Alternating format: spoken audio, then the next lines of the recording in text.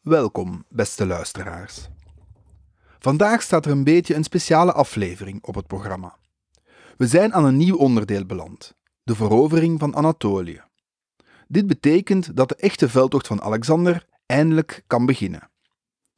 Het lijkt me dan ook nuttig om kort even stil te staan bij Alexanders leger en de oorlogsvoering in de oudheid. Geen oeverloze analyse en reflectie. Zoals steeds lijkt het me leuker om af en toe stil te staan bij deze aspecten terwijl we veldtochten en veldslagen aan het bespreken zijn. Maar het kan geen kwaad om toch een klein beetje stil te staan bij het leger en de manier van oorlogsvoeren. We gaan dan ook vandaag en de volgende keer in 2 redelijk korte afleveringen eerst stilstaan bij oorlogsvoering in de oudheid en daarna bij Alexanders leger. De aflevering van vandaag is simpelweg een kopie van het laatste deel van wat oorspronkelijk de 3e aflevering was, over de Helleense stadstaten. Op dit moment is dat laatste deel eruit gehaald. Maar als u de 3e aflevering beluisterd hebt, pakweg voor 18 april 2021, dan mag u deze aflevering gewoon overslaan. Als u ze toch wil herbeluisteren, is dat uiteraard toegestaan.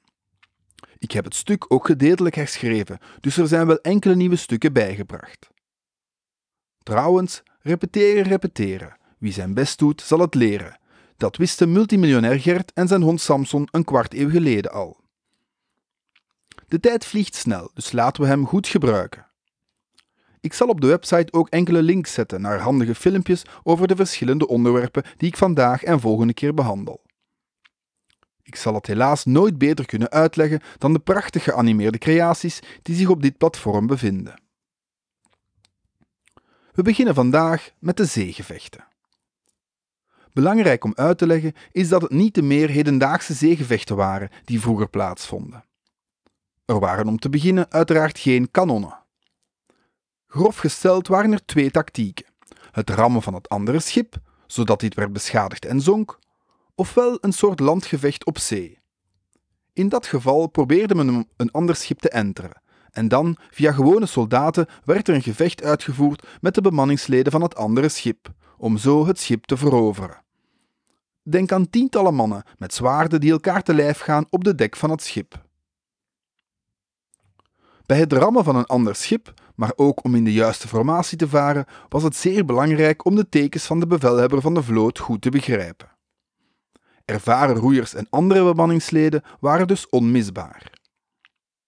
Dat was vaak de sleutel tot succes en het was in ieder geval die beschikbaarheid aan kundige zeemannen die ervoor zorgde dat Athene lange tijd over de zee heerste. Eerder dan dat zij over betere boten beschikte. In de landgevechten bestonden de elitetroepen uit zogenaamde hoplieten, waarbij vooral die van Sparta zeer gevreesd waren. Hoplieten bekostigden meestal zelf hun dure uitrusting. Dit bestond uit een zwaar pantser, het kenmerkende ronde schild, een helm en een hakzwaard. Hoplieten waren dus meestal ook de meer gegoede burgers, omdat enkel zij dit zich konden veroorloven. Vaak stelden zij zich op in de zogenaamde phalanx, waarbij zij met hun schilden en uitstekende lansen een soort levend stekelvarken vormden, waarbij de ene soldaat met zijn schild de soldaat naast hem beschermde. Als dit goed werd uitgevoerd, was dit een bijna oninneembare slagorde. Aan de voorkant toch. En veel hing uiteraard ook af van de discipline van de phalanx. Want van het moment dat er ergens gaten kwamen in de phalanx, werd deze plots zeer kwetsbaar. Ook omdat de ene hopliet beschermd werd door de andere. Een goed gedisciplineerd leger en een ervaren commandant waren dus van levensbelang. Vooral op de flanken, en zeker wanneer deze langs achteren werd belaagd, was de phalanx zeer kwetsbaar. Vaak werd deze dan ook afgedekt door lichtere infanterie of door paarden. De phalanx was dus vooral nuttig in smalle bergpassen, waarbij de flanken van de berg of de zee de phalanx als het ware afdekten. Denk aan de slag bij Thermopylae, waar enkele duizenden Grieken een gigantisch Persisch leger dagenlang afhielden door een intelligent gebruik van de phalanx. Uiteindelijk werden ze toch omsingeld, en van zodra dat gebeurd was, was de strijd snel ten einde. Maar een goed georganiseerde phalanx kon zich in de juiste omstandigheden op defensief vlak wel degelijk meten met veel grotere troepenmachten. De cavalerie was in die tijd eerder een hulpsegment, in de zin dat zij bijvoorbeeld de phalanx beschermde, eerder dan dat het een aanvallend segment van het leger was. Onder meer Filip en Alexander zullen dit veranderen en van de cavalerie een speerpunt maken van hun oorlogsvoering. Daar zullen we zeker nog op terugkomen tijdens de volgende aflevering. Uiteraard waren nog Filip, nog Alexander de uitvinders hiervan. Ook zij gingen verder op wat er al bestond en perfectioneerden de bestaande technieken waar mogelijk. De Griekse oorlogen, of toch zeker de Peloponnesische oorlogen en de oorlogen in aanloop naar de heerschappij van Filip en Alexander, bestonden meestal uit relatief kleine veldslagen, met enkele duizenden soldaten aan elke kant. Het is belangrijk om in te zien dat de soldaten vaak geen beroepssoldaten waren, maar een gewone dagtaak hadden. Bovendien was het arsenaal aan soldaten niet onuitputtelijk. De strijdende partijen waren meestal stadstaten en geen immense koninkrijken. Athene of Sparta waren helaas voor hen geen Rome. Het verlies van enkele honderden tot duizenden elitetroepen kon echt wel een zware slag toebrengen aan de slagkracht van een stadstaat. Zeker Sparta had daar veel last van. En dat is een van de redenen dat zij na de Peloponnesische oorlogen en de verliezen bij Leuctra een meer defensieve strategie gingen hanteren. Zowel Sparta als Athene hadden geprobeerd om hun macht uit te breiden, maar moesten uiteindelijk inbinden. Maar laten we wel duidelijk zijn. Stel dat beide stadstaten, eventueel aangevuld met Thebe en Korinthe, de krachten hadden gebundeld, was er van Alexander en Macedonië geen sprake geweest. En misschien zelfs niet van Rome, hoewel dat al iets onzekerder is. Maar het is echt wel zo dat de Griekse soldaten als superieur werden beschouwd. En ik meen dan ook dat een verenigd Griekenland onstuitbaar was geweest. We zien dan ook dat zowel Alexander als de Perzische koningen duizenden Griekse huurlingen in hun leger zullen opnemen. Deze waren ontstaan toen er na de vele oorlogen plots in Griekenland niet meer gevochten werd. Plots ontstonden er wel een soort beroepsleger dat hun zwaarden ter beschikking stelde voor de hoogste bieder. We zien ook dat de verschillende Hellenen die Rome binnenvallen of hen bekampen op eigen terrein, de Romeinen wel degelijk pijn kunnen doen. Hun verdeeldheid zorgt er echter voor dat ze uiteindelijk allen een prooi worden voor de Latijnse oorlogsmachine. Maar als u daar meer over wilt weten, kan ik u met veel plezier verwijzen naar de geschiedenis van het Romeinse Rijk van Mauro Zanatta. Laten we verder gaan. Belangrijk is om te beseffen dat numeriek overwicht, zeker in de oudheid, echt wel belangrijk was. Meer dan we soms denken. Laat ik een voorbeeld geven. Stel dat 6 soldaten van de ene groep vechten tegen 4 andere soldaten van de andere groep. We gaan er in dit hypothetisch voorbeeld vanuit dat iedereen even sterk is. Het is dan niet zo dat er na het gevecht 2 soldaten overblijven van de grootste groep. Je kan niet zomaar 6 min 4 is 2 doen. Waarom niet?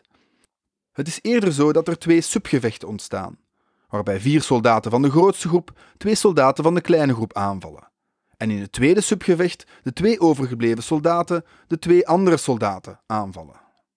Het is eerder zo dat er 2 subgevechten ontstaan, waarin het eerste subgevecht 4 soldaten van de grootste groep 2 soldaten van de kleine groep aanvallen. Met 4 tegen 2 kan je al bijna je tegenstander omsingelen en zelf niemand verliezen. Maar laten we voorzichtig zijn. 1 van de 4 sterft, net als 2 van de kleine groep. In het tweede subgevecht was het 2 tegen 2. En laten we zeggen dat het al 1 tegen 1 is geworden op het moment dat de andere groep, het eerste subgevecht dus, klaar is met vechten. De 3 overgebleven soldaten van de grootste groep kunnen dan makkelijk de laatste soldaat van de kleine groep doden. Dat betekent dat de grote groep 2 soldaten heeft verloren en de kleine groep 4. 6 min 4 blijkt dan ook 4 te zijn. De grootste groep zal dus 4 soldaten overhouden. En deze 4 soldaten kunnen dan op hun beurt andere soldaten gaan helpen.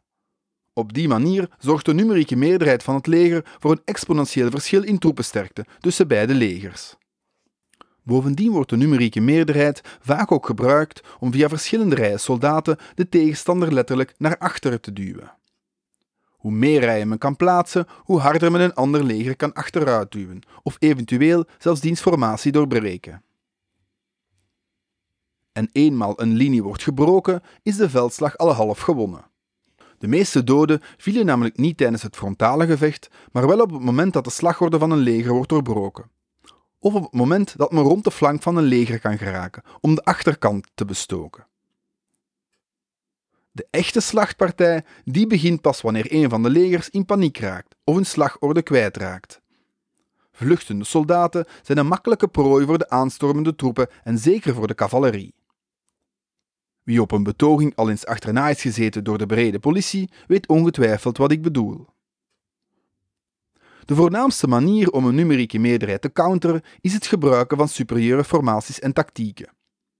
Zeker Filip en Alexander waren meester in tactische oorlogsvoering en het analyseren van een slagveld en de tegenstander, om zo elk gevecht te winnen. Met of zonder numerieke meerderheid. Wat minder in hun voordeel spreekt, is dat voor de tijd van Filip en Alexander men kan zeggen dat er nog een zekere erecode was, waarbij het vooral het gevecht en de man-tegen-man strijd is die eer en glorie brengt. Het uitroeien van een ander leger was niet meteen iets waar men naar streefde. Alexander en zijn vader zullen zich op dat vlak iets machiavellistischer gedragen. Op dat vlak zijn ze trouwens met de Romeinen in goed gezelschap. En het is nu ook niet dat de Spartanen en Atheners liefdevolle krijgers waren. Onze beide koningen waren ook meester in belegeringen. De oude Grieken hadden daar eigenlijk amper kennis van.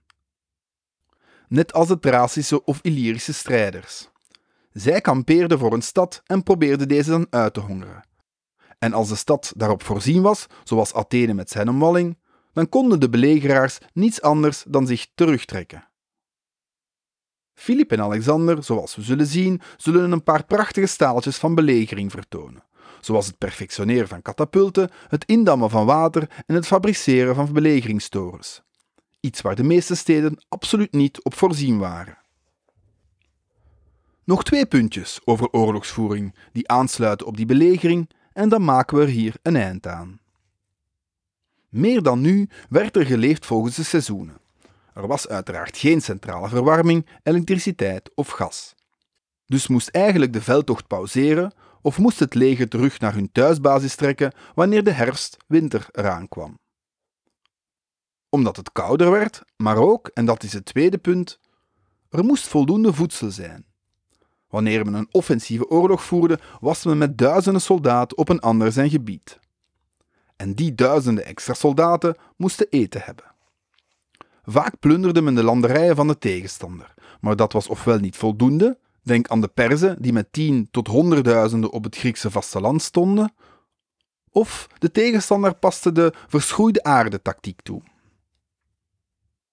Een tactiek die later Napoleon tot wanhoop zal drijven als hij Rusland bestormt.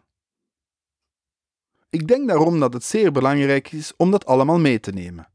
Het was niet zomaar eventjes zoveel mogelijk manschappen optrommelen en dan een ander land binnenvallen. En dan zien we wel. Nee, de logistiek was minstens even belangrijk, soms zelfs belangrijker. Denk opnieuw aan Julius Caesar die constant bezig is met de graantoevoer. In een recenter verleden kunnen we ook de Blitzkrieg van Hitler vermelden. Zijn bedoeling was om West-Europa snel plat te leggen en dan door te stoten naar de olievelden van de Kaukasus in 1941. Heel die Blitzkrieg vereiste namelijk een enorme toevoer aan brandstoffen. En wanneer dat niet lukte en hij werd tegengehouden door het Rode Leger, dan was de oorlog, die uiteindelijk wel nog 3-4 jaar duurde, eigenlijk al voorbij.